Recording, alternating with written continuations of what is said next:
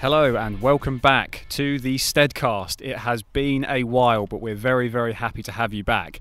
And I'm very happy to introduce for the first time in a long, long time on a non-crackly phone line, my co-host and the big dog at Steadfast Runners, Mr. Kieran Clements. Woo! Crowd cheering. We're going to get some of those virtual crowd noises that they're having in the Premier League now. I don't know how they're going to sound because this is Premier League literally kicks off tonight. I couldn't be more excited. Sam couldn't care less. But I think you it's forgot good to introduce yourself whilst introducing me as well. So joined as ever by my co-host Sam Wade, the first athlete I ever coached, sub 5 miler, and at some point in his life will get to run the London Marathon. But I will. I hope I will. Nobody knows when it's going to actually happen. Could be October, could be next year. Nobody knows. Let's have a little catch up because obviously it's been a while since you and I were face to face, and I want to point out for anyone who wants to question it, we are currently recording this podcast outside, so if you have... Outside, in the park, 2 meters apart. We're hoping not to get rained on. Yeah, there's a few looming grey clouds above us, but there's also lots of birds and dogs walking around and things, so it's quite a pleasant environment. So we're doing our best to stay distant whilst bringing anyone who wants to listen some decent content. Exactly. Well, we said it's a very relaxing atmosphere to record a pod. It's nice, yeah. Yeah, it's certainly... It's nicer than just sat in a bedroom on the phone. So. Yeah, literally. Well, should we have a bit of a catch up because obviously it's been a while since you and I were face to face, and let's maybe have a chat about the marathon to start with because I think that's a good place to start. Yeah. I mean, it's not happening in October, is it? Realistically, I mean, it's so hard to see it happening. I think Berlin was already cancelled. Events are just dropping like flies. It's hard for me to see much, especially in the UK, really happening this year at all. I mean, there's still talk of they want to have a bit of a track season. It was recently announced somewhere the other day that the track season in the UK is going to be extended through until the end of October. Right. Which, to be fair, I mean, October has its days that could actually be really good for track racing. So if that does go ahead, we could see some quite fast times being laid down on the track. But for me, I don't know. It's hard to see anything on the roads going ahead, cross country as well. I think it's hard to see much of that really going on before the new year. But things like track meets, I feel like you could arrange some of those in a behind closed doors sort of setting. Like I know they're not famed for having like massive crowds at maybe the sort of kind of national in this day level. and age, no. But I was going to say, did you see the Impossible Games the other day? I did. What with the Ingebrigtsens versus the Kenyans? Yeah, there we go. Amongst other things, Carsten Warholm set the world record for the 300 hurdles. That was pretty impressive. Yeah, I didn't see that.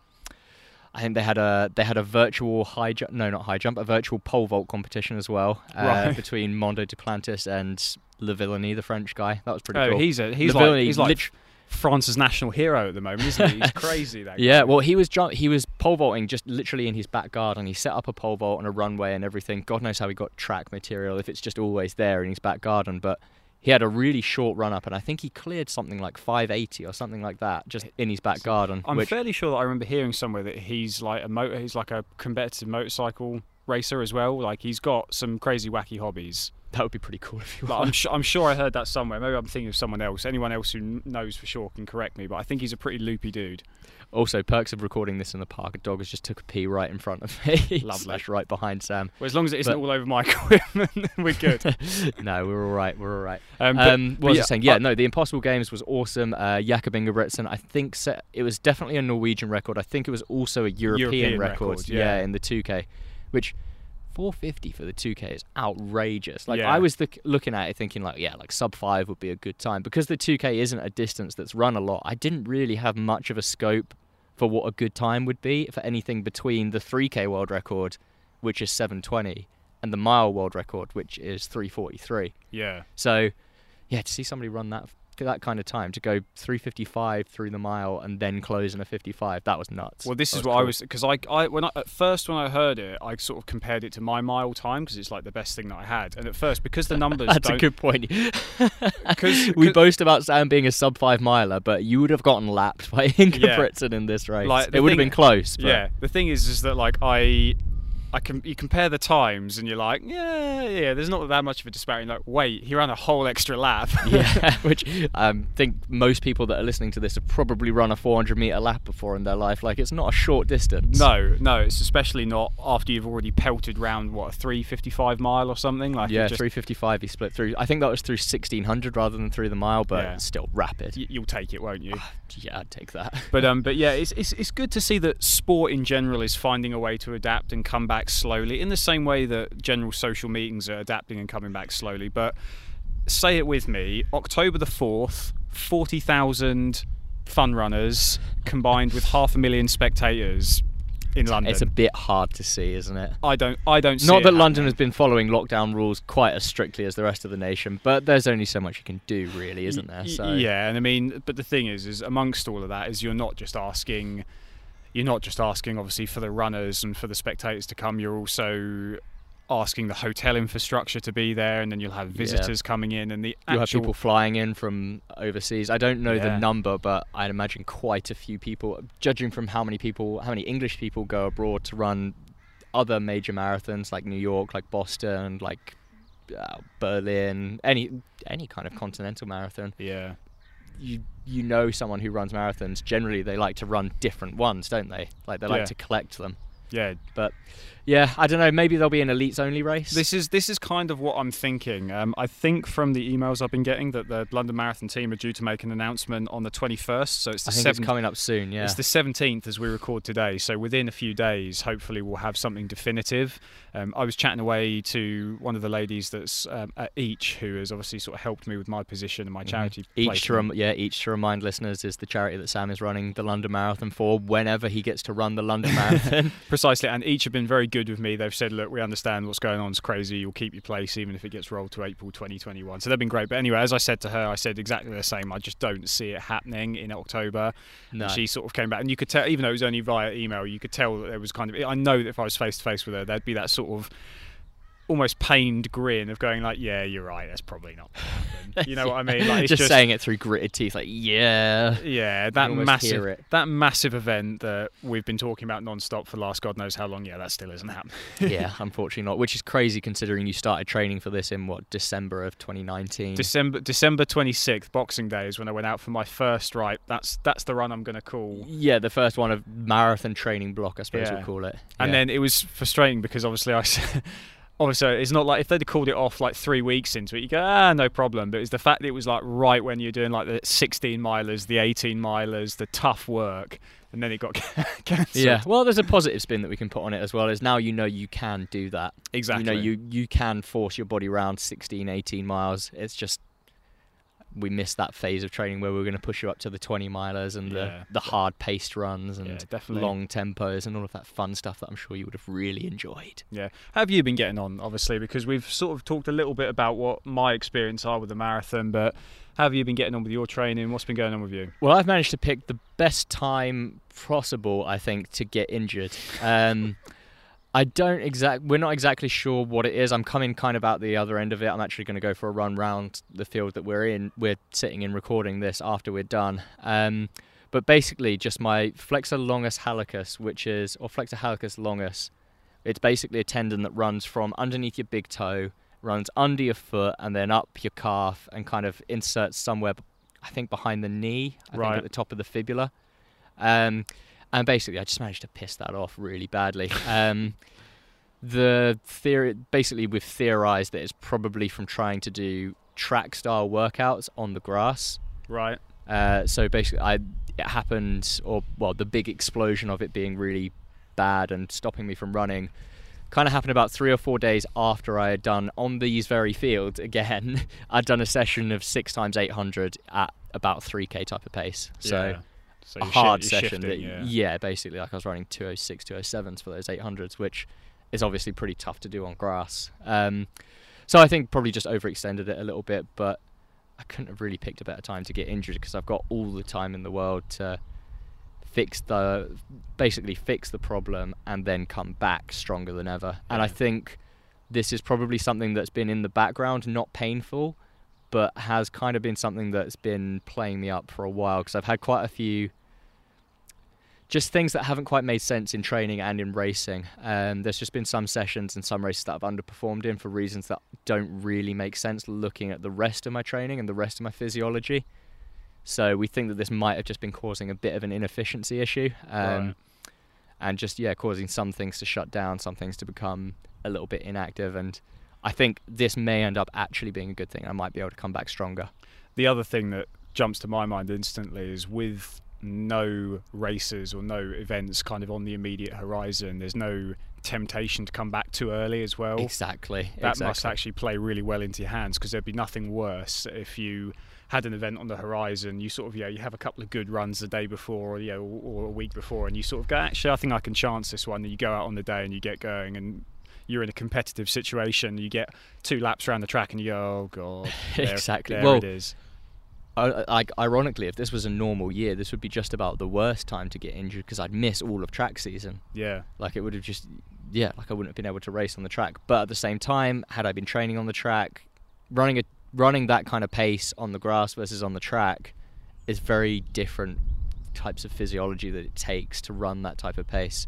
And essentially the theory is that I was just curling my toes for grip, if that makes sense. Yeah. You know what I mean? Just being on the grass, whereas on the track you don't have that. Obviously you don't need the extra grip, and I guess the lumpy bumpy texture of grass is naturally going to bend your foot in certain ways that they probably wouldn't have to do on exactly track, exactly. But I mean, looking forward, I've got all the time in the world really to get back into racing shape. It's frustrating that we were about a week or so away from putting the trigger on, doing some time trials and seeing really how fast can I run. And honestly, I wouldn't have been surprised if I had run personal bests over like a 5k or a 3k or something like that. But it is what it is. And to be fair, we were speaking about this before, virtual racing. Should we have a little tangent on that before we get into the topic of the day? Yeah, well, I mean, it's certainly been something that we've all had to adapt to, and certainly a lot of the listeners of this pod and people that we know have talked to us about it. So crack on. My instant understanding of it, and like I said to you, is I don't really understand how you can do it fairly. So that's my key question to you is how have you understood the format, and do you think it's fair? Well, in short, no.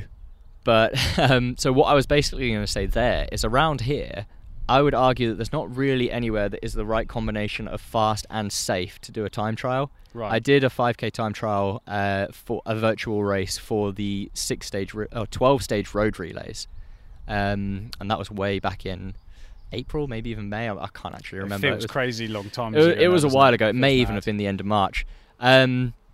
But yeah, like I ran as hard as I could. I was 14:20 or so, about 30 seconds slower than my PB, around Northgate type of area, which it's flat, fair enough. There's a bike path along some of it, but I mean, some parts of that were pretty, like I was risking it by running on the roads, you're running head on into traffic. It's not quite the same as in a road race, where in a road race you don't have to think about, is there somebody walking on the path that I need to step on the road and socially distance myself from? Yeah. Is there a car going to come around this corner when I'm trying to turn a corner at speed? Crash into a dog or something. Yeah, exactly.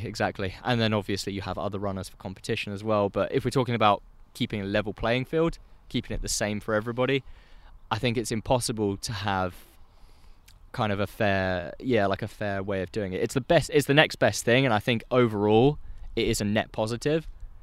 But I think there's also quite a lot of people that are they've been taking the piss, and it's actually quite funny to observe now that I have no real A, ability, or B, interest to do any virtual racing. Right. Seeing somebody that goes out, and there's ways that you can trick the GPS. So if you go on a shorter course and run more laps, your GPS is going to flag it up as being longer. Okay. So anyone who's ever run a track session with a GPS watch will know this. Like, you'll run 4 laps of the track and it will beep for a mile, like 1,550 meters or something, whereas a mile is 1,609, obviously. So there's people that have been doing that, and obviously their times are being massively inflated because they've just gone on a lapped course and they've done 10, 12 laps to a 5k. There's people that have done point-to-point courses with the wind behind them, which honestly, some races have said it has to be some, and now virtual races have started bringing in other rules and stuff, which I think is good. So some races have to be point-to-point. Some races have said you're allowed to do point-to-point. Others have said you have to do an out-and-back route. Right. Others have brought in things like saying you can only do 3 laps, like a maximum of 3 laps. So that avoids the tricking the GPS. Yeah. You've got some races have said things like there's only a certain amount of elevation difference that you can have. Yeah, I was going to say downhill must be a huge part of that. Yeah, exactly. Well, if you did point to point downhill with the wind behind you over 5k, that could rocket ship. Yeah, that could make up for I would say about a minute. I reckon you could run like a minute faster. And I'll tell you one that no one's talking about, which I only actually even thought of earlier. Is this your secret? You got to whisper this one. Is this little secret? This is how I'm going to run 12:30 in the 5k. No, so you know how like the like world 5k dog record of somebody being like towed by a dog is like 12:40 or something ridiculous. Yeah. I wouldn't be surprised if people have been doing that to inflate their 5k times, because I'm telling you, this has shown more than anything, people will do anything to win. Like, there is so much, like, I don't know what you'd call it, like virtual doping, I suppose is the word for it. How funny. So much virtual doping that I've seen. Do you know what there even was? There was a competition that was on, and they'd actually put a bit of money up for grabs, and somebody had done their time trial, so they'd got the GPS map, and they'd found a website where you can manipulate all of the data. Oh God. And they'd basically just given themselves a way faster time than they had run. It was a PB by like a minute or something.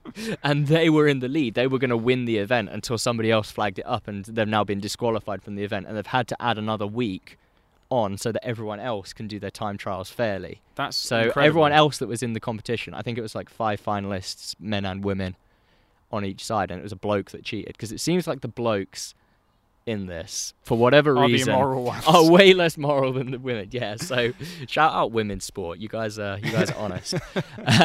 Meanwhile, there's somebody who's just attached their GPS watch to a horse and slapped it and got off you go. Exactly. But I mean, the dog thing, hear me out here, cheaters who are listening to this that want to go and run like 12 minutes for the 5k, listen out for this, because it's good. If you're strapped onto a dog, right, you can run a fairly normal course. So it eliminates the course thing. You run out and back if you want, like a nice out and back course. Yeah. Your cadence is going to stay the same, because you're still going to be running. It's still going to be the watch on you. Yeah. You're still going to be in a reasonable pace. Yep. There's not going to be any GPS errors. You're not going to need to go and like manually manipulate all of the data, but you're going to get the pull from the dog, and no one's ever going to know because it's virtual. Yeah, and I'll tell you what, if you you strapped a pair of like certain Nike shoes or something, some carbon fiber plates in there as well. Cool. You have a carbon fiber. If you put a pair of Vaporflies on your dog, you put 2 pairs of Vaporflies on your dog, and then 1 pair of Vaporflies on you, you're going to fly. Absolutely. Well, you'd have to get dog-sized ones first, but it's doable. The only size, when I looked at the Alpha Flies the other day, they had some women's ones which was available in size 2. So maybe I can try and fold my size 11 foot into a size 2, and then I'll run really quickly. Yeah, you have to start binding them up, break all of the bones in your feet. God, we're not going to go into ancient Chinese traditions, I hope. Should we talk about what we actually meant to for this podcast? Should we move it on? It's probably about time, yeah. I don't know how long we've rambled on this intro for, but yeah, so the point, well, not the point, but the main meat and potatoes of what we want to talk about today, and this is inspired by our group chat. We have a little group chat of everyone that I coach, and a couple of other kind of friends of the club are involved in it as well. And it kind of went off the other day, didn't it? Yeah, big time. Surprisingly so. I was surprised at how much. I mean, I admittedly I don't chime in on the conversation as much as I should, but I do read a lot of it.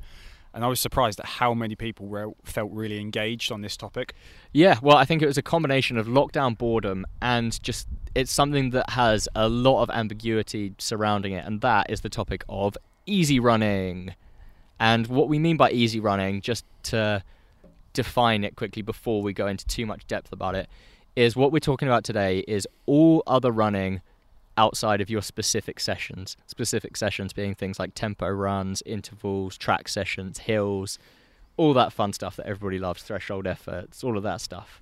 Interesting, yeah. And my only real experience of easy running, because it sounds crazy, but I've had to learn it, and I've learned it really when I was in the... I think a lot of people will kind of relate to that, because I think it is... I certainly relate to it myself as well, because when I first started running, I accidentally did easy running properly, and we'll go into this in more depth in a bit. Accidentally did it properly, and then stopped doing it properly for a long time and was running too hard, and then had to relearn it again by actually understanding the benefits of it. But yeah, let's go through what's your kind of experience with with easy running? Well, as I think I've explained on this pod before, my relationship with running has always been, it's been something I've done maybe once or twice a week as something just for health and just, sanity and all that kind of thing. But as I got into my marathon training specifically, I sort of began to understand that you do actually need to have days where you take it easy, because if you've had like a really hard session the next day or sort of the previous day, and then you need to get your next run in, it's actually really hard to go out and run and give yourself everything at the end. And I come from a place of when I used to do those like 4 or 5 mile runs a couple of times a week, is I'd want to go out and I'd want to come back feeling like I'd had a workout. I'd want to come back sweaty, come back out of breath, and really be like I can feel like I've had a workout. But when you're running, say 5-6 times a week, that feeling is inevitably going to come somewhere in that timeline. So then I sort of found, especially because I was doing a lot of my runs like before work, so I'd get up and do them at like 6 in the morning or something like that. It's really nice to go out, do a comfortable run where I come back and I can feel that sort of like, I can feel my heart rate's up a little bit, I can feel I've broken a bit of a sweat, but I don't feel completely knackered. And then when I get in the shower and get ready for my day, I don't feel like I'm burning hot, because you're actually more energized for the day rather than beaten up and you're dragging your ass around work all day. Literally. Yeah, no, the phrase that sums it up best for me, that's always stuck with me, comes from Lydiard. He described it as being pleasantly tired after an easy run. I really like that, because I mean, most people, if you've never run before in your life, you'd listen to that and you'd be like, "What, pleasantly tired? That doesn't make any sense." Like, being tired is really unpleasant. It sucks. But yeah, finishing an easy run, you're kind of pleasantly tired. You've got that sense of fulfillment.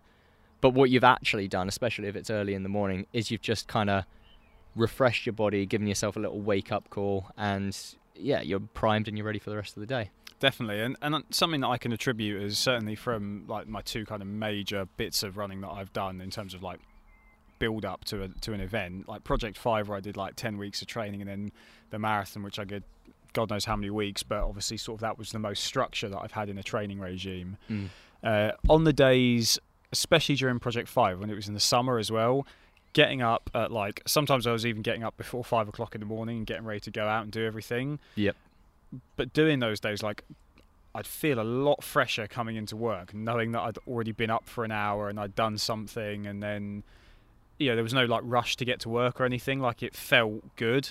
Yeah. And yeah, I completely agree. It's a nice way to get you going in the morning. It really is. No, definitely. And let's talk quickly about the difference between your easy runs during Project 5 and during your marathon training, because I think it's fair to say those are your 2 standout blocks of actually serious training for an event, like with a goal in mind, which is what probably most people that are listening to this probably are training for something, or members of an athletics club, or I think we have 1 or 2 like fairly elite runners that listen to this as well. So yeah, what kind of for you was the difference between those 2 blocks of training? Because I think it's fair to say you felt the easy runs kind of benefited you a lot more during marathon training rather than during middle distance training. Big time. And I think if I were to use examples of something that I've already said, it's that learning it, like having to learn how to run slowly sounds really crazy, but like in Project 5, the problem that I think I had was that because I knew it was like a speed focused thing, is there was always that part of me that thinks like, if you can turn it up, don't be afraid to turn it up a little bit.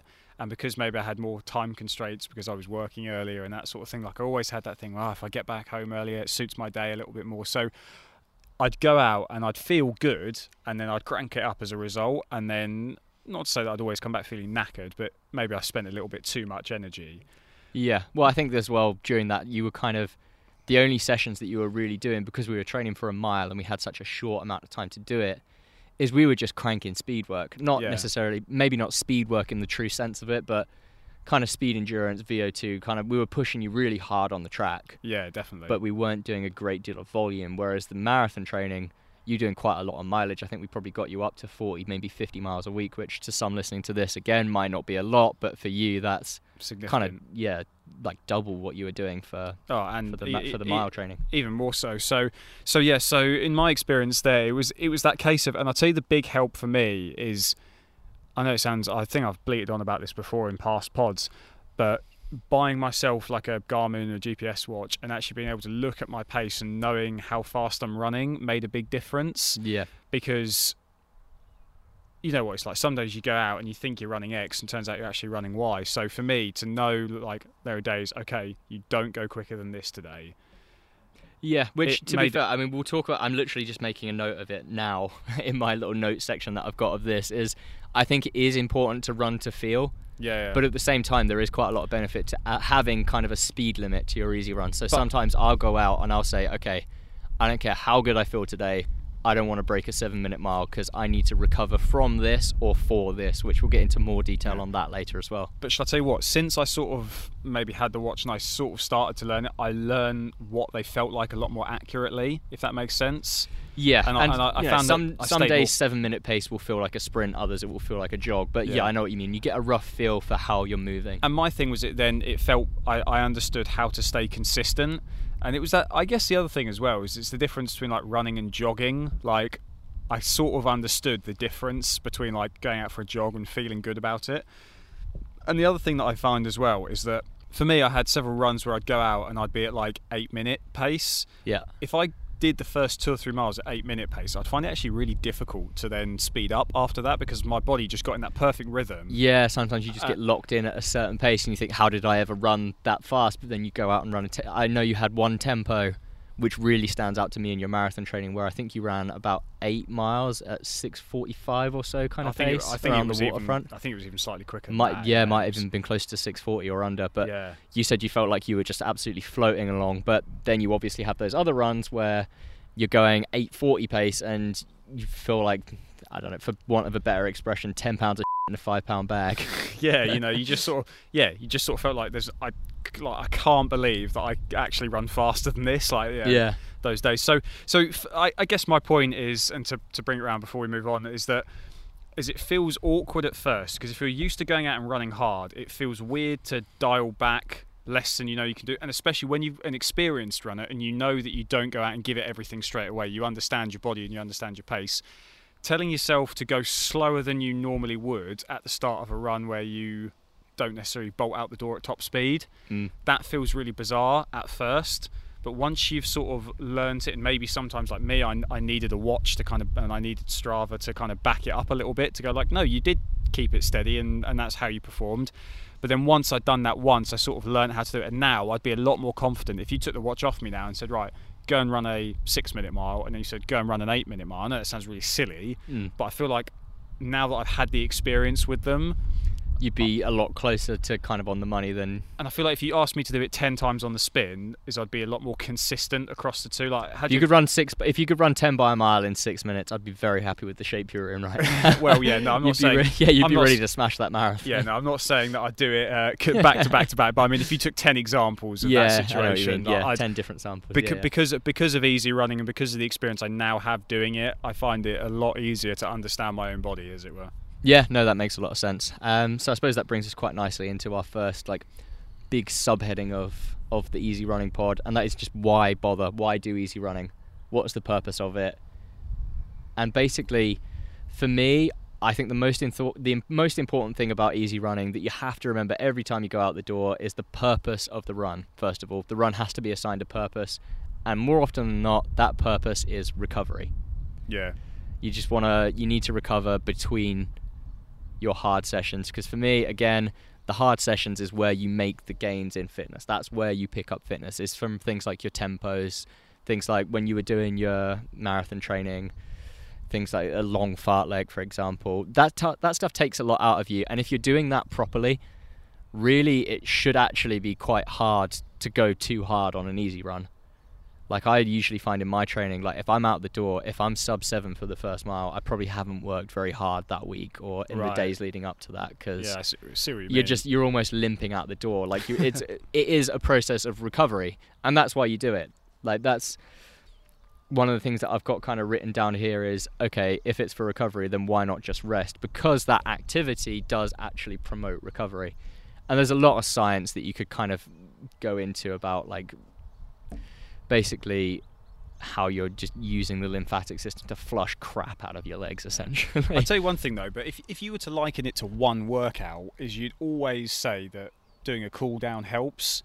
And if I think of some of my own examples of days where I felt really rough or really tired and not want to go to the gym or whatever it is, on the days where I've just slumped around and done nothing, I continue to feel rough throughout the whole day. Whereas on the days where I'll go out for a walk, or I'll do something just to get the blood flowing and just kind of loosen myself up a little bit.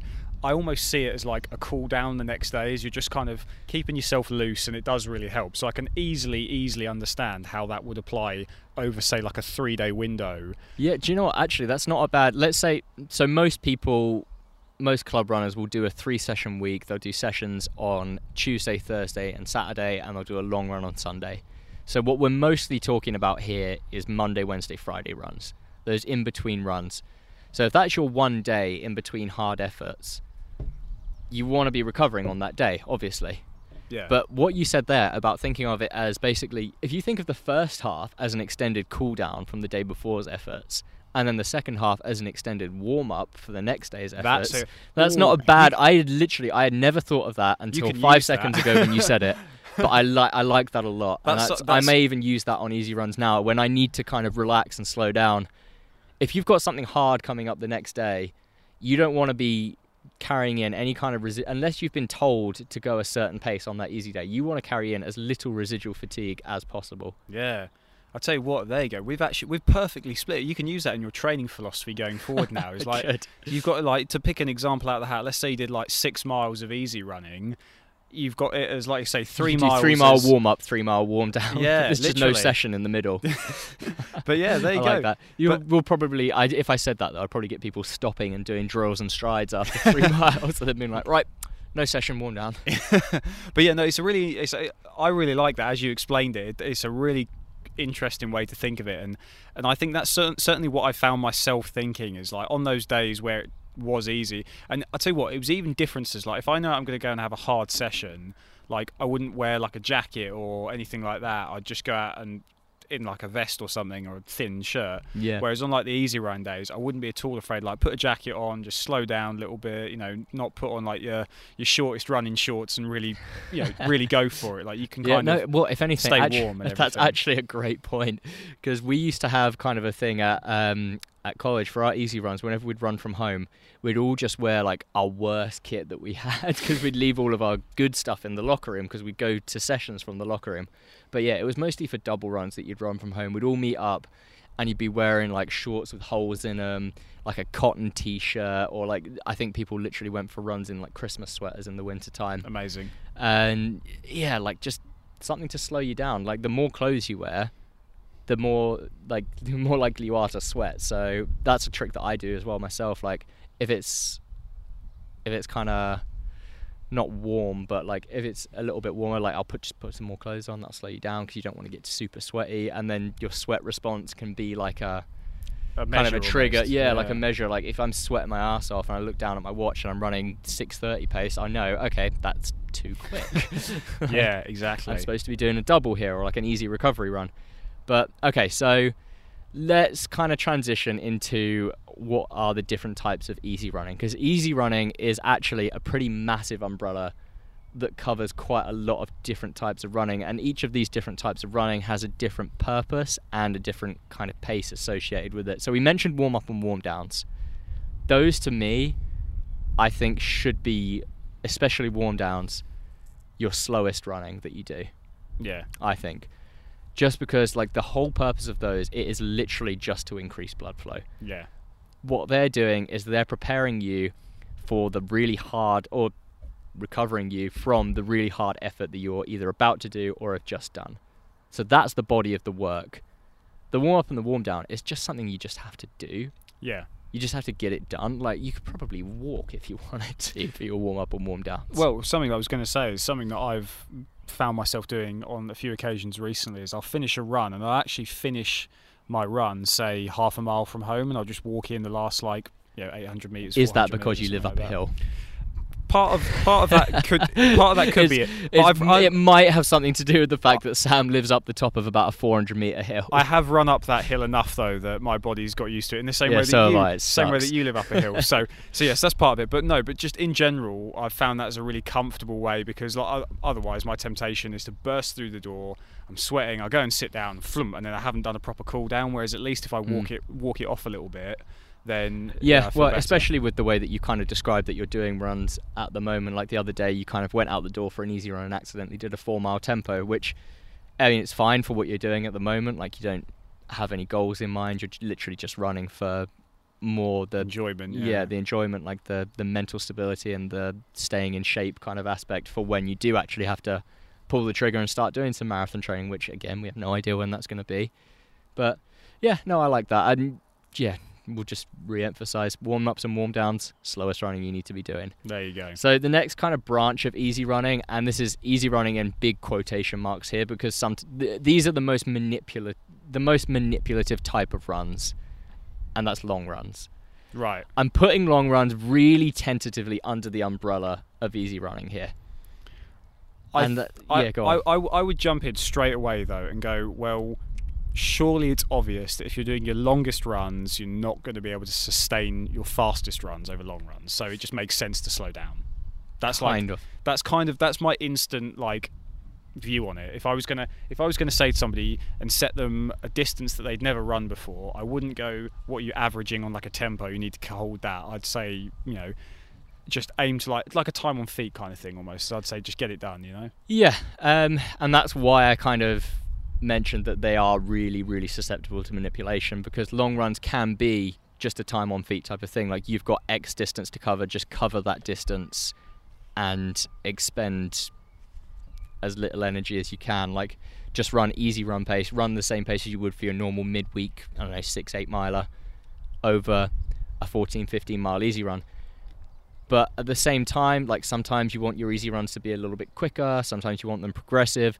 Sometimes if you're marathon training, there'll be things thrown in the middle of easy runs. I think I had you do sessions of, it was 80 miles, but in the middle of that you'd do 2 miles on, 1 mile off, and those 2 miles on would be down at marathon pace, which generally, it does hurt, exactly. But yeah, marathon pace is generally somewhere in your tempo type of range. So saying, you're not going to extend a tempo out towards a long run, because for most people that's out of the realms of possibility, especially if you understand tempo to be the maximum pace that you can hold for 1 hour, which for kind of my understanding, at least at my level, is about half marathon type of pace. Yeah. You obviously wouldn't do that over a long run. But it wouldn't be uncommon. If I use myself as an example, it wouldn't be uncommon for me to do an easy run at 7-minute pace, 7:30s, anything like that. And I'll rarely go quicker than about 6-minute pace on an easy run.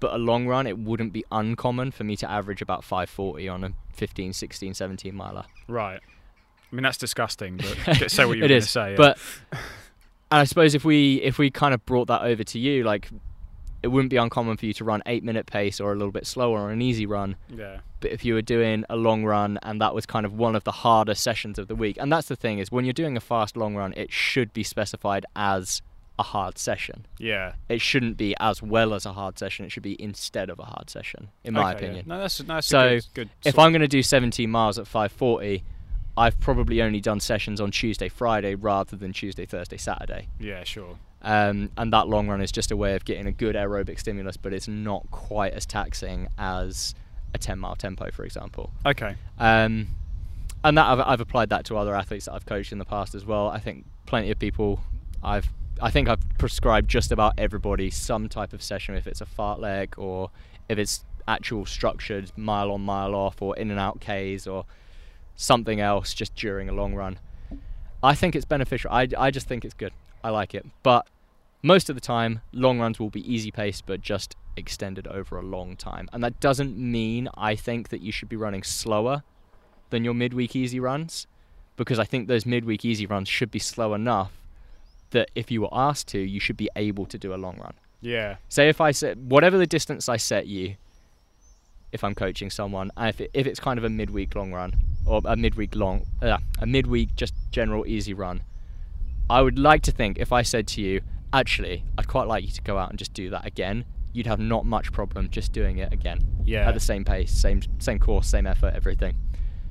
And that's why your easy runs and your midweek runs can be about the same pace. Your midweek runs and your long runs can be about the same pace, because long runs are supposed to be a bit harder. That's why it has its own special name. That's why it's not an easy run. Yeah, it's interesting. I mean, I think a big part of that, certainly in my experience, and I think maybe to other people that are kind of at my level of running and kind of have the same sort of amount of experience as me, is I think a huge part of that applies, or is much easier to apply it to yourself once you've done enough running to understand your body. Yeah. So I think, that all rings very, very true, just so long as you have enough experience of understanding what your body is capable of in running. And then once you've kind of got that understanding nailed, you'll find everything that you've just said way, way easier to apply to yourself. Exactly.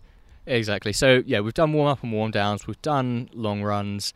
Recovery runs, I think we've touched on this. The purpose of a recovery run is to recover. This should be pretty much about the same pace as you would warm up and warm down at, like really, really easy, low heart rate.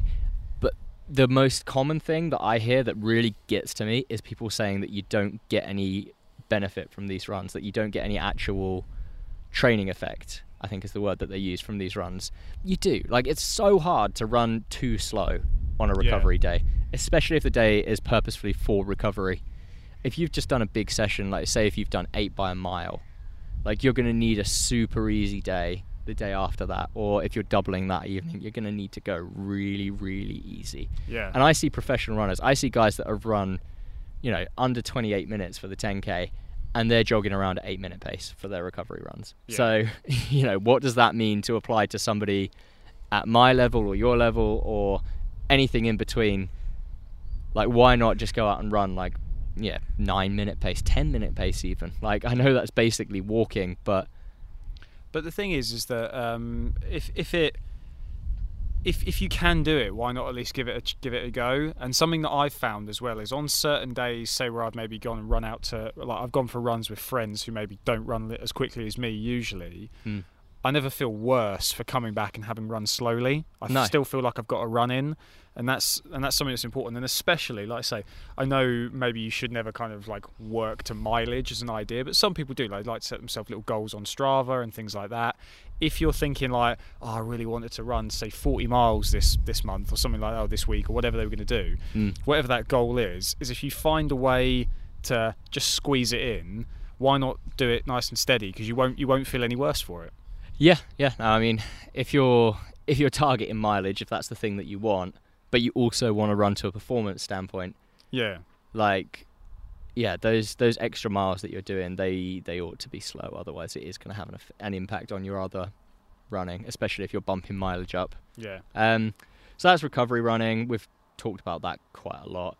Easy running is the next kind of stage, and I know I'm talking about easy running within the broad scope of easy running. Yeah. But it's basically just what fits in between recovery and steady running. That's what most of your kind of in-between runs are going to be done at. Recovery, I think, only really that's like proper plodding. That only really needs to be done as either a double run or when you've had a really hard session or really hard race that's coming up. Right. Or if you've got a race coming up, or if you've just done a really hard race. I think recovery is used too sparingly by some and then not enough by others. But easy running is going to be the vast majority of it. And we're going to talk about kind of how to pace that and what that is in the next little segment that we've got. So we'll kind of hold off on there. Steady running is a little bit quicker. And steady running too much is probably the biggest mistake I see from club runners, especially in the UK. So the difference between steady running and easy running is basically steady running, there is a place for it. I do think it is beneficial sometimes. But if you're doing that in place, easy running you can recover off of. Steady running is a little harder to recover off of, basically. Yeah. And it's just a little bit quicker, your heart rate's a little bit higher, you're working a little bit harder, and it's just going to take you longer to recover from. So if you've only got one day between hard sessions, say if you've done a hard session on a Tuesday, you're doing a steady run on a Wednesday, and you've got a hard session on a Thursday, that steady run is going to impact your Thursday session, and it's going to suppress the pace that you're able to hit on that, which that Thursday session, as we've already discussed, is where you're getting your performance benefits from. Yeah. So just why do it? However, there is a place for it, and I think so going steady on a long run I think is pretty good, because I just think your long run should be quicker than your normal runs. Yeah. For my own real reasons. I think steady running when you have a couple days between sessions is okay, or if you're on slightly lower mileage. I like people to run a fairly moderate amount of mileage. I wouldn't say it was high mileage, the program that I run, but if you're only running 30, 40 miles a week, you can run a little steadier rather than easy or recovery pace. Yeah. Just because the rest that you're taking will naturally kind of make you feel a little bit fresher, and it will be easier to run, let's say, 7-minute pace instead of 7:30 pace. Well, what I was actually going to jump in and say on this instance is, I think this is all, when you're listening to this, it can be kind of quite maybe difficult to understand exactly where all of these paces lie. But I think, as we've said, once you get to know your own body, I think if you're listening to this and you're feeling maybe slightly confused about, I'm not sure exactly how fast I should be going. I know Kieran said we want to touch on this, but I think maybe we can sort of shuffle it along. Do you think it's fair that once you have got enough experience running as what you can hold forever and what is going to burn you out after a mile, like once you sort of know know some times, like once you've actually got some numbers, you can really begin to apply those numbers to these specific segments? Do you kind of see what I'm saying here? Yeah. I think it is something that is slightly variable depending on how fit you are. Yeah. But I think it is something most people, the longer you've been running for, the more of a general feel you'll have for these type of things. Yeah. Well, let's say what I mean. Have you got anything else on your list, or can we sort of move it along? Yes, I've got a couple other ones that I will talk about. Fire through them. Just to step up. Sorry to keep going, but I think I've got a good kind of way that we can personify it with me, at least as an example. Okay, no, I like that. I look forward to hearing it. So the next step up from steady running is simply just moderate running, and that's what a lot of people kind of call a dead zone, because it's not quite tempo, and you're not really quite recovering off of it. But I've personally seen quite a lot of good things come out of my self-moderate running. So I would describe the pace of my faster long runs as being moderate pace. So 5:40 for me isn't really in any kind of threshold. Like, I'm not really getting any threshold training from that, and I'm certainly not recovering at 5:40 pace. But if I do a long run at that pace, I just get a lot from it, and I don't quite know how to put it in terms that would kind of make sense to you guys, but it just helps. And especially in college as well, we would do on a Thursday. So we would do hard sessions on a Tuesday and a Friday, but a Thursday would be a moderate paced run, which usually I would do 2 runs on a Thursday. I'd do an 8 and a 6 miler, with the 8 being my moderate paced run. And that would usually come out somewhere between 5:30 and 5:50 kind of pace, which, again, it's not tempo, but it's not recovery. But for whatever reason, it just made me feel good, and it just helped me boost my aerobic kind of system a little bit, and it just helped. So that's moderate running. I would say moderate running is something that should be prescribed by a coach. I wouldn't just go out and do a moderate run just for the sake of it. If you're in the middle of a training week, again, I think it works better if you have a 2-day buffer between sessions. Doing a moderate run on a Wednesday when you have sessions on Tuesday, Thursday isn't really going to work out for you. Like, most likely it's going to catch up with you eventually. Similar type of situation, doing a moderate run on a Monday when you have a long run on Sunday and session on Tuesday, you're better off doing the long run a bit quicker than hammering your Monday easy run. Moderate running, there it is. Okay, the last one is just progression running. Sam, I know you're familiar with progression running because I've set you some of them before, and I don't know how much you really enjoyed them, but generally I do. Generally I do enjoy them. But the last one you set me was, I think you set me the goal of going sub-6 on the last couple of miles, or was still on the last mile, and that stung, that one. That was a good one. Yeah, but you did it though. Yeah. So it was all right. But basically the point of the progression run for me, I think, is it is almost like a replacement for a session, or it's a session when you're not quite ready for a session, but I've grouped it in with easy running here because you can still recover whilst doing a progression run and whilst actually still getting down to pretty fast pace. I mean, if you're doing a shorter progression run, you can progress long runs. That's a whole different type of thing. I'm talking here about, 10 miles and less. Yeah. The 6 to 10 mile kind of range, 30 to 70 minutes. Generally, at the end of these progression runs, you can get down to about half marathon type of pace. I personally have finished progression runs at like 4:45. I think I finished a 10-mile progression run about a year or so ago. Wow. And that was the reason that I did that, is because I had raced 2 days earlier and I wasn't quite ready for a session yet, but I also wanted to get in something a little quicker. And I think you actually get quite a lot of training benefits from doing these progression runs, because you're touching on those paces, but you're actually running quite comfortably at what is a deceptively fast pace. I think also it's again, I've talked a lot about understanding your body with these pods. I think, or with this pod so far, is that it's really good because you get to understand.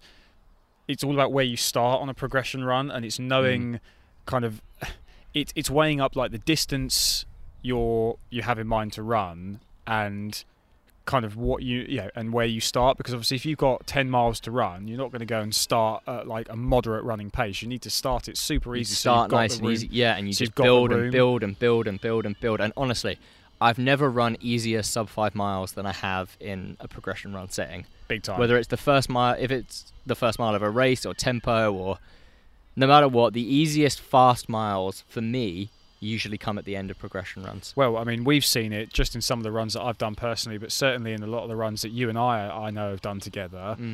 We went on that one round Ipswich. I think it was before we went up to the 16th floor to record Top of Your Game podcast. We did that one, and we finished. And we were belting it by the end. We were going. I say belting it. For me, it was belting it. I think we were going on like 16 something. Yeah, we were like 6:20 something like that. And I remember you saying that to me, because I don't think I had my watch at that point. And we were going along, and I remember thinking like, geez, really? Like it felt fine. Yeah, we were moving, and obviously we're putting some effort in, but we were still having a conversation. Which, I mean, 6:20 for you is what's your 10k? Pace. It's just a 10K, shade under 6, isn't it? It's about 6. It's about 6 on the dot. Yeah, so that's, I mean, 20 seconds. That's probably about it was probably about your half marathon pace. Yeah. That day, which, I mean, for me, that's sub 5 minute miles. I can imagine, because I've done it on progression runs, but it's hard to think, okay, start this run, just go out and run a 5 minute mile and have a conversation during it. Yeah. That to me sounds like, oh man, like that's crazy, but it's doable, and sometimes it just happens, and you do have to be feeling good. Like, not every progression run is going to be like that. Some days you'll get out the door at easy pace, and you'll think, oh man, like there's no way I'm ever going to run quicker, and you'll slog your way through, getting down to, I don't know, maybe you'll only just be touching tempo or threshold pace by the end, and it will feel like you're flat out. But when you hit a progression run right, you feel it. It feels good. It does feel good. And the other thing as well is that I find progression runs especially are an enormous mental builder, because like you said, dead zone running, the phrase you use, that is that point where you can just, and whatever variant of easy running, long run, whatever is, it's that kind of, you're just going and you stop whenever you get to your front door, or you stop whenever your watch beeps, or whatever you do, and you are just in that, it doesn't take so much mental energy. But the thing that I think is crucial, certainly in my experience with progression running, is that knowledge of like, right, got to speed it up again. You're always thinking, always thinking about accelerating. You're accelerating just a tiny bit constantly. Yeah, and that's how progression runs feel to me. Yeah, and it's knowing, like, and obviously having a watch and things like that makes it much easier. But it's that anticipation of when you're going to speed it up and how much you're going to speed it up, but not speeding up too much, because you've got to do it again. You've got to keep some in reserve. Yeah, exactly. So I think from I'm sure it has massive physical benefits, which you could bleat on about for ages, but certainly for me, I think the key benefit in my experience is mentally for those, because like I say, you just have to understand and trust your own knowledge in what your body can do. So I'd say that is a big thing for anybody who maybe questions themselves. I'm not sure that I can run that time of that mile. Set yourself an opportunity to go out but run that quick mile in the latter half of that run, and you'll surprise yourself into it. Yeah, definitely. You'll surprise yourself at how quick you can go, because I know lining up on a thing and going, right, I'm going to do a 1 mile time trial, that's extremely daunting, and the opportunity for something to go wrong in that 1 mile, it feels much greater. And you're fresh and you can go out and you can belt it. But sometimes if you go out and you're using a couple of miles or 2 or 3 miles or however long you need as a warm up, by the time you come to like, right, we're in that last mile, we're going to really crank it now, you're already moving. You've got a rolling start, you're like, and you can really, really get going. You're never going to run your fastest ever mile in a progression run. That's obviously always going to come in a 1 mile race type situation or a time trial. But you would be surprised at how quickly you can go, and more importantly, how traveling at that pace feels. I think the feel is the most important thing. Big time. But one more quick thing, and then we'll actually make ourselves useful and say how fast we should be going on these runs, because that, I think, is probably what people have tuned in for. They probably want to know what I think, and what we think you should actually be doing on easy run days. It's the part of the conversation, I think, in the group chat that kind of blew up a little bit as well. But just want to disclaim, there is no such thing as dead zone pace. In my philosophy, like in my personal opinion on running, coaching, training, whatever, I just don't think dead pace exists. I think effort and pace works on a spectrum, and I think there's room in a training program for all of it. I think if you're not covering a full spectrum of paces, all the way from plodding right up to all-out sprinting in your training program, you're doing it wrong, basically. And that's my personal opinion. But, okay, we'll move on. So, the big burning question throughout all of this has been how hard and how fast should we be doing our easy runs? Big burning question. And that's probably the thing that got the most discussion on our group chat. Yeah. So, yeah, we'll start off with heart rate zones. Heart rate zones were a huge topic. I don't know how much you paid attention to this part of the discussion. I feel like not a lot. I personally have never. I understand a bit of the kind of physiological side of things about heart rate zones and max heart rate and things like that, but I've only ever really exercised to feel. Yeah. I've never tried to sustain certain heart rates or tried to get it down, or I've never, I remember going to the doctor once and they take your pulse and was it bradycardia when you're below 60, under 60, and I hit 59. I was like, yeah. But other than that, jeez, if you'd have gone during marathon training, it would have been significantly lower than that. Probably, as well. yeah. But probably, 40s. But yeah, I've not. I personally have never paid loads of attention to it. But if people find it valuable, it's obviously valuable enough that athletes train with it. People wear, obviously, like sensors in their wrist, and you get ones that go around. You get the belts that go around your chest as well. So. Whilst I can just jump in and. Basically, wrist-based heart rate is useless. Don't use it as your measure of heart rate. Get a strap. Okay, carry on. There you go. I was just going to say, obviously, people use it as a measure for some value in their training. So I'd be interested to know your perspective on it. Right. So go. Heart rate training can be really good. It can be hugely beneficial for multiple different facets of training. Like, it can be really useful for easy running, it can be really useful for tempo, it can even be useful for interval sessions. But, and this is a huge but, this is a big American-sized, super-sized but, you have to know your max heart rate. Heart rate training is useless unless you know your max heart rate, and generally you can go to a lab and you can get it tested. You can do a VO2 max test. You'd probably want to have some sub-max testing done as well. I don't think you should be working to heart rate based off of a generalized scale. 220 minus your age, you can forget that. That's useless information. I mean, if I were doing 220 minus my age, I'd have died a lot of times. Like, I would have been clinically dead during most track sessions that I do. Okay, interesting. I've never heard that before. I've always understood that as the general rule. No, I mean, my heart rate will hit in excess of 200 frequently if I'm doing a hard track session. So you're like, what, 4 beats per minute over death? Well, yeah, more than that. I mean, I can't remember how old I am. I'm 20. So I'm 26. So my max heart rate should be 194. Yeah, but it's not. I mean, if I overextend myself in a tempo, I can probably get up to that. I haven't, but I could. Like, I'll be in the 180s during kind of the closing stages of a very hard tempo type effort, right. Or like an in and out case, something like that. But yeah, heart rate training is great if you know your zones, if you know what your max heart rate is, if you've had lactate testing done on the treadmill. Generally, they'll take your heart rate as well, and they'll use your lactate and your heart rate in tandem to figure out what kind of pace you should be running. But again, those paces should be taken A, as a spectrum, and B, with a pinch of salt, because they're done in such a controlled condition. Yeah. The pace that you can run at a certain heart rate on a treadmill in the lab isn't going to be the same pace that you can run on the hills and in the trails, especially if you're running on kind of windy or rocky trails and it's bad underfoot, stuff like that. The pace is obviously going to be slower in the real world than it is in the lab. And I think that's a mistake quite a lot of people do end up making, is they'll take those paces rather than the heart rates that they were training at, and they'll train a little too fast. But yeah, the general rule for easy running is you want to be, I can't even remember the percentages that you need to be. I'm pretty sure it's like 60 to 70% of your max heart rate. for your easy runs.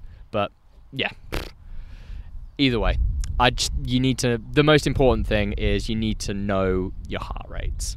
Interesting. You need to have your testing done. I won't prescribe heart rate training to someone who haven't seen test results for them.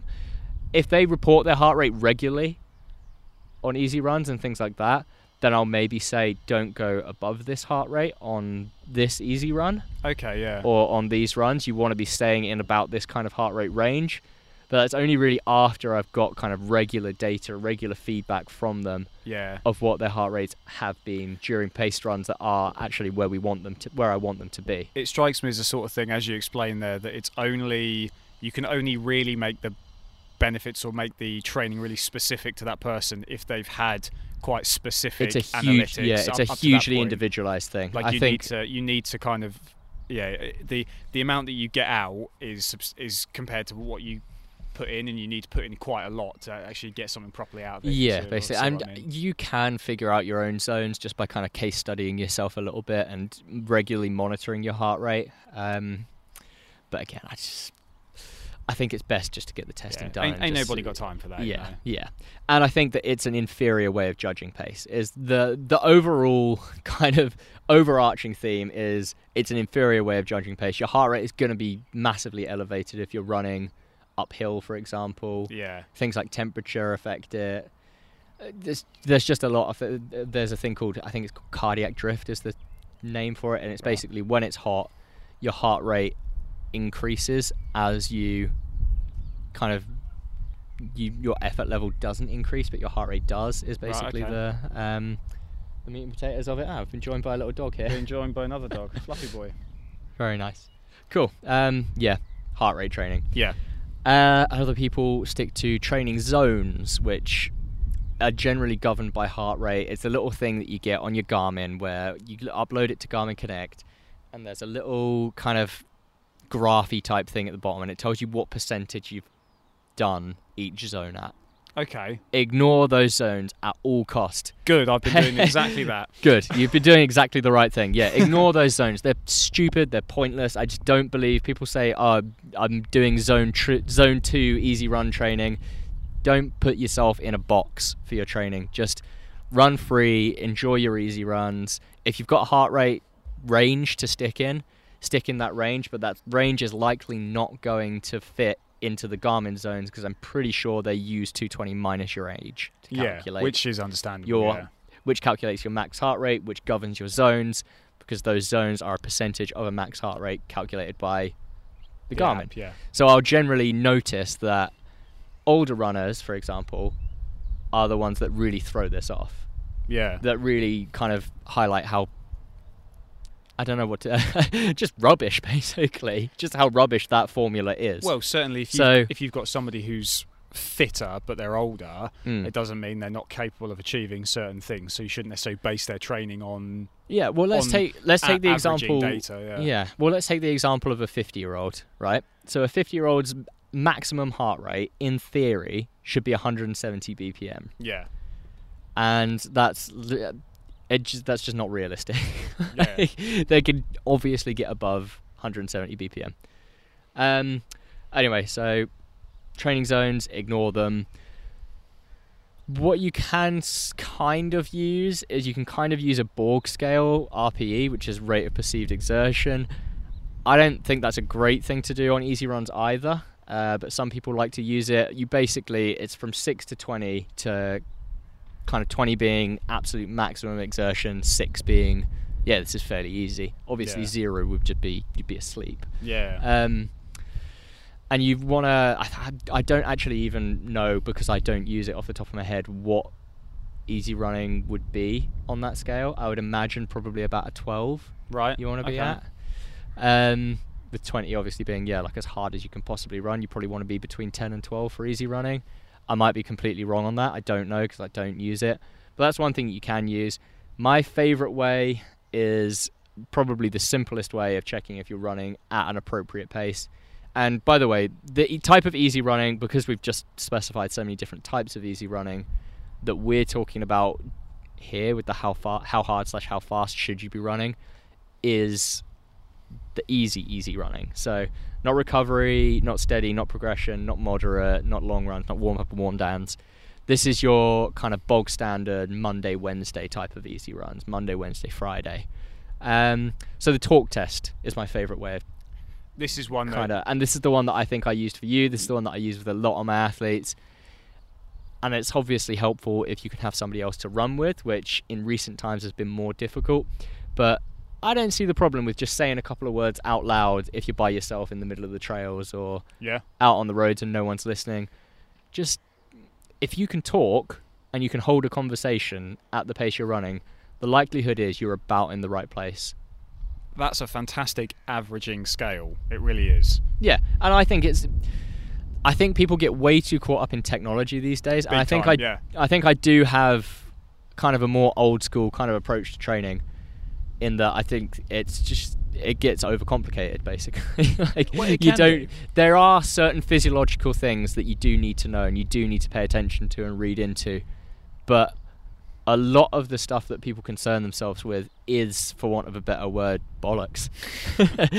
Like, if you can talk, and easy running is more fun when you're with someone as well. I think we've run together a handful of times, and you've run with other people before and stuff as well. Like you and Francis had a good little training situation when he was training for the half and you were training for the marathon. Yeah, definitely. Over the winter. And it just makes those runs go by a bit quicker, and it's just a bit nicer.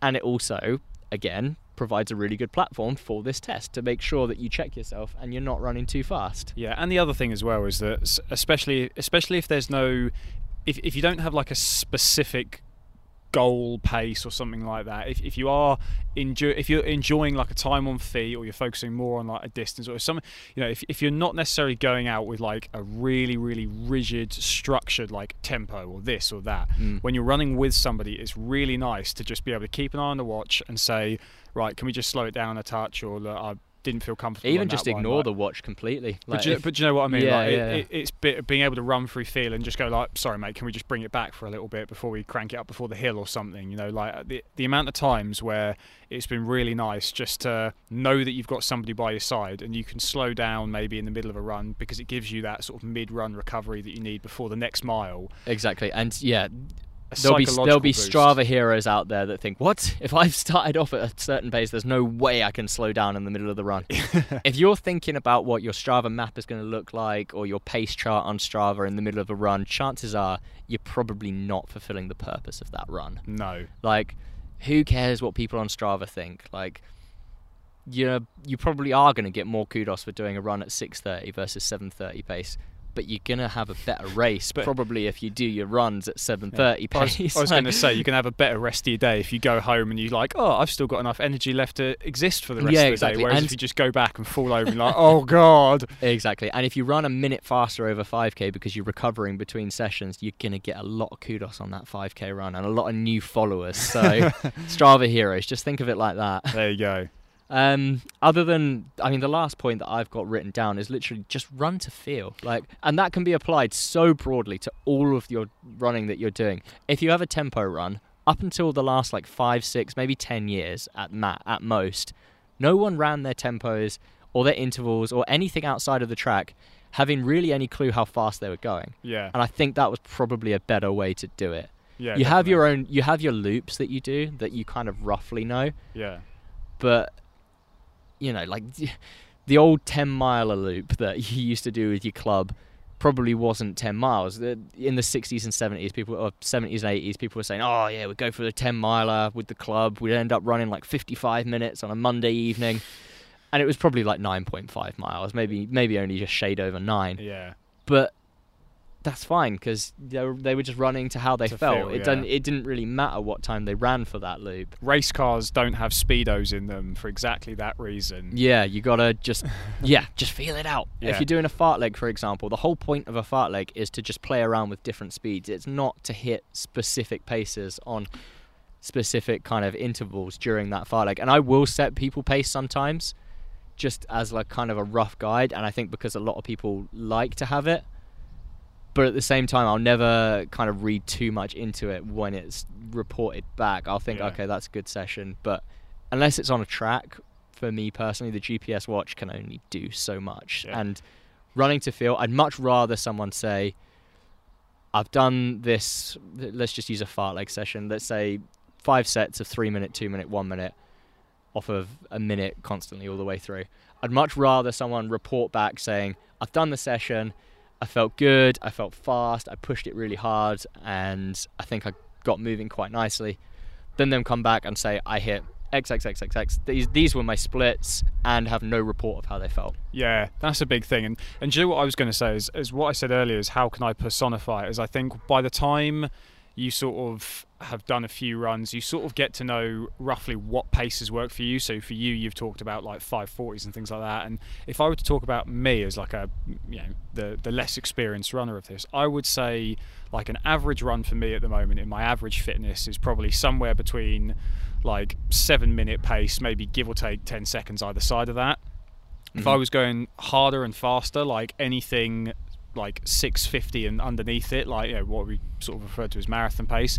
And then my easy runs, if I'm going around the 8 minute pace for like my recovery runs and things like that, 8 minutes and slower is something I found that I'm perfectly comfortable and perfectly happy with. That's probably about right for where you're at. I mean, when I start running properly again, at the moment I'm kind of doing walk, jog and stuff, but I'm going to be running significantly slower than I was when I was training kind of during lockdown or during the early phases of lockdown, when I was in quite good shape and I was running 80-85 miles a week. I wasn't doubling, so I was running a little quicker than I normally would. Normally I wouldn't be much under 7 minute pace average for your bog standard easy run. There'd be some runs in there that were 7:30s, there'd be some runs in there that were 5:30s, but the most important thing I think really is listening to your body, not being afraid to be at either end of that spectrum of easy running. Big point. Don't be afraid to be at either end of that spectrum. Don't be afraid to explore the whole spectrum during a run as well. Yeah. If you feel good or if you don't feel good, there's no reason why you can't. There's no reason. I think everyone who's listening has probably had it, where you go out for a run, you feel amazing, and then somewhere in the middle, something just isn't quite, or something just clicks, and you're like, oh man, like actually I'm knackered. Yeah, big time. It's fine. And if you're at your top end of your kind of easy running range, let's use myself as an example. Say I was running sub 6s, and suddenly I'm like, oh man, like I feel absolutely terrible. Why not just slow it back down to 640, 650? Yeah, and back towards the kind of slower range. And you know what? To speak from experience, I've had plenty of times where I've done that and I've been really conscious of it, but then maybe I've finished the run and I've looked back on it, I've gone, actually that was nothing. It was just just a moment. Like, and sometimes you finish the run, you go, you know, but at least you know. I always then think, well, at least I stopped it early before it became a huge problem. Yeah. Well, again, sometimes you power through. Yeah. And then you come to your session the next day and you're like, oh man, why did I power through? Like I feel terrible. Yeah. Or like I said, so that's one way of doing it, is you either stop early enough, you power through and it's a problem, or sometimes you just sort of roll with it and you go, actually, I feel okay. Like I just had a blip, and slowing down actually benefited me in any run. And then you end up speeding back up a little bit as well. Exactly. So even we're getting some nasty claps of thunder. We've got to wrap this up because I think we're about to get wet. Yeah. Last thing I'll say on easy running is just the general rule is your 5k PB pace plus about 2 minutes. Good. I prefer it being 2.5 to 3 minutes. Yeah. Because you can't go too easy. Exactly. You can't go too easy. But general rule and again, that's your bog standard, your Monday, Wednesday type easy runs, 5k pace plus about 2 minutes. So what did you run? You ran about 18:20, something like that for 5k? Yeah. Which is about 5:45 kind of pace. Something so like that, Sam's standard, his bog standard easy pace, he was going to go out for a run, would be about 7:45 to 8:45, which is exactly, you said 8 minute pace was about right, and that's pretty much in the middle of that range. So for me, my 5k pace is about, I think it's about 4:25, something like that. Right. So 6:25, that is the quicker end of my kind of easy runs. Yeah. Like I'd only hit that in the last 2 or 3 miles of a 10 miler. But 7:25, that's about right. And about my average is about 7 minute pace, or 6:55 or so, which is again slap bang in the middle of that 2 to 3 minute range. So see, I like that. If you want to use something like the 220 minus your age thing to calculate heart rate, if you want to use a general formula to figure out the pace of your easy runs, 5k pace plus 2 to 3 minutes is probably the best one that I've ever heard of. But you're best off using the talk test. As I say, do that and talk. So you've saved your golden nuggets right to the end there. So exactly. I think that's everything we want to say. So thank you so much for joining us again. I personally think, even though it's been outside, it's starting to get a bit chilly now, which is a thing. Like whenever we record outside, it inevitably gets cold. I don't think we've ever done anything outside in good weather. Project 5 was awful. Most of the training runs that we did for the marathon were pretty much awful, which is why we have no footage of them. But anyway, let's round it off a little bit, because like I said, I don't want to get rained on. But it's been great to have you back, Kieran. Thank you. Man, it's been great to be here in the great outdoors. And we will have to, I know we said this over the last couple, but we will have to make this a more regular fixture now. I hope we can. We're not promising anything, though.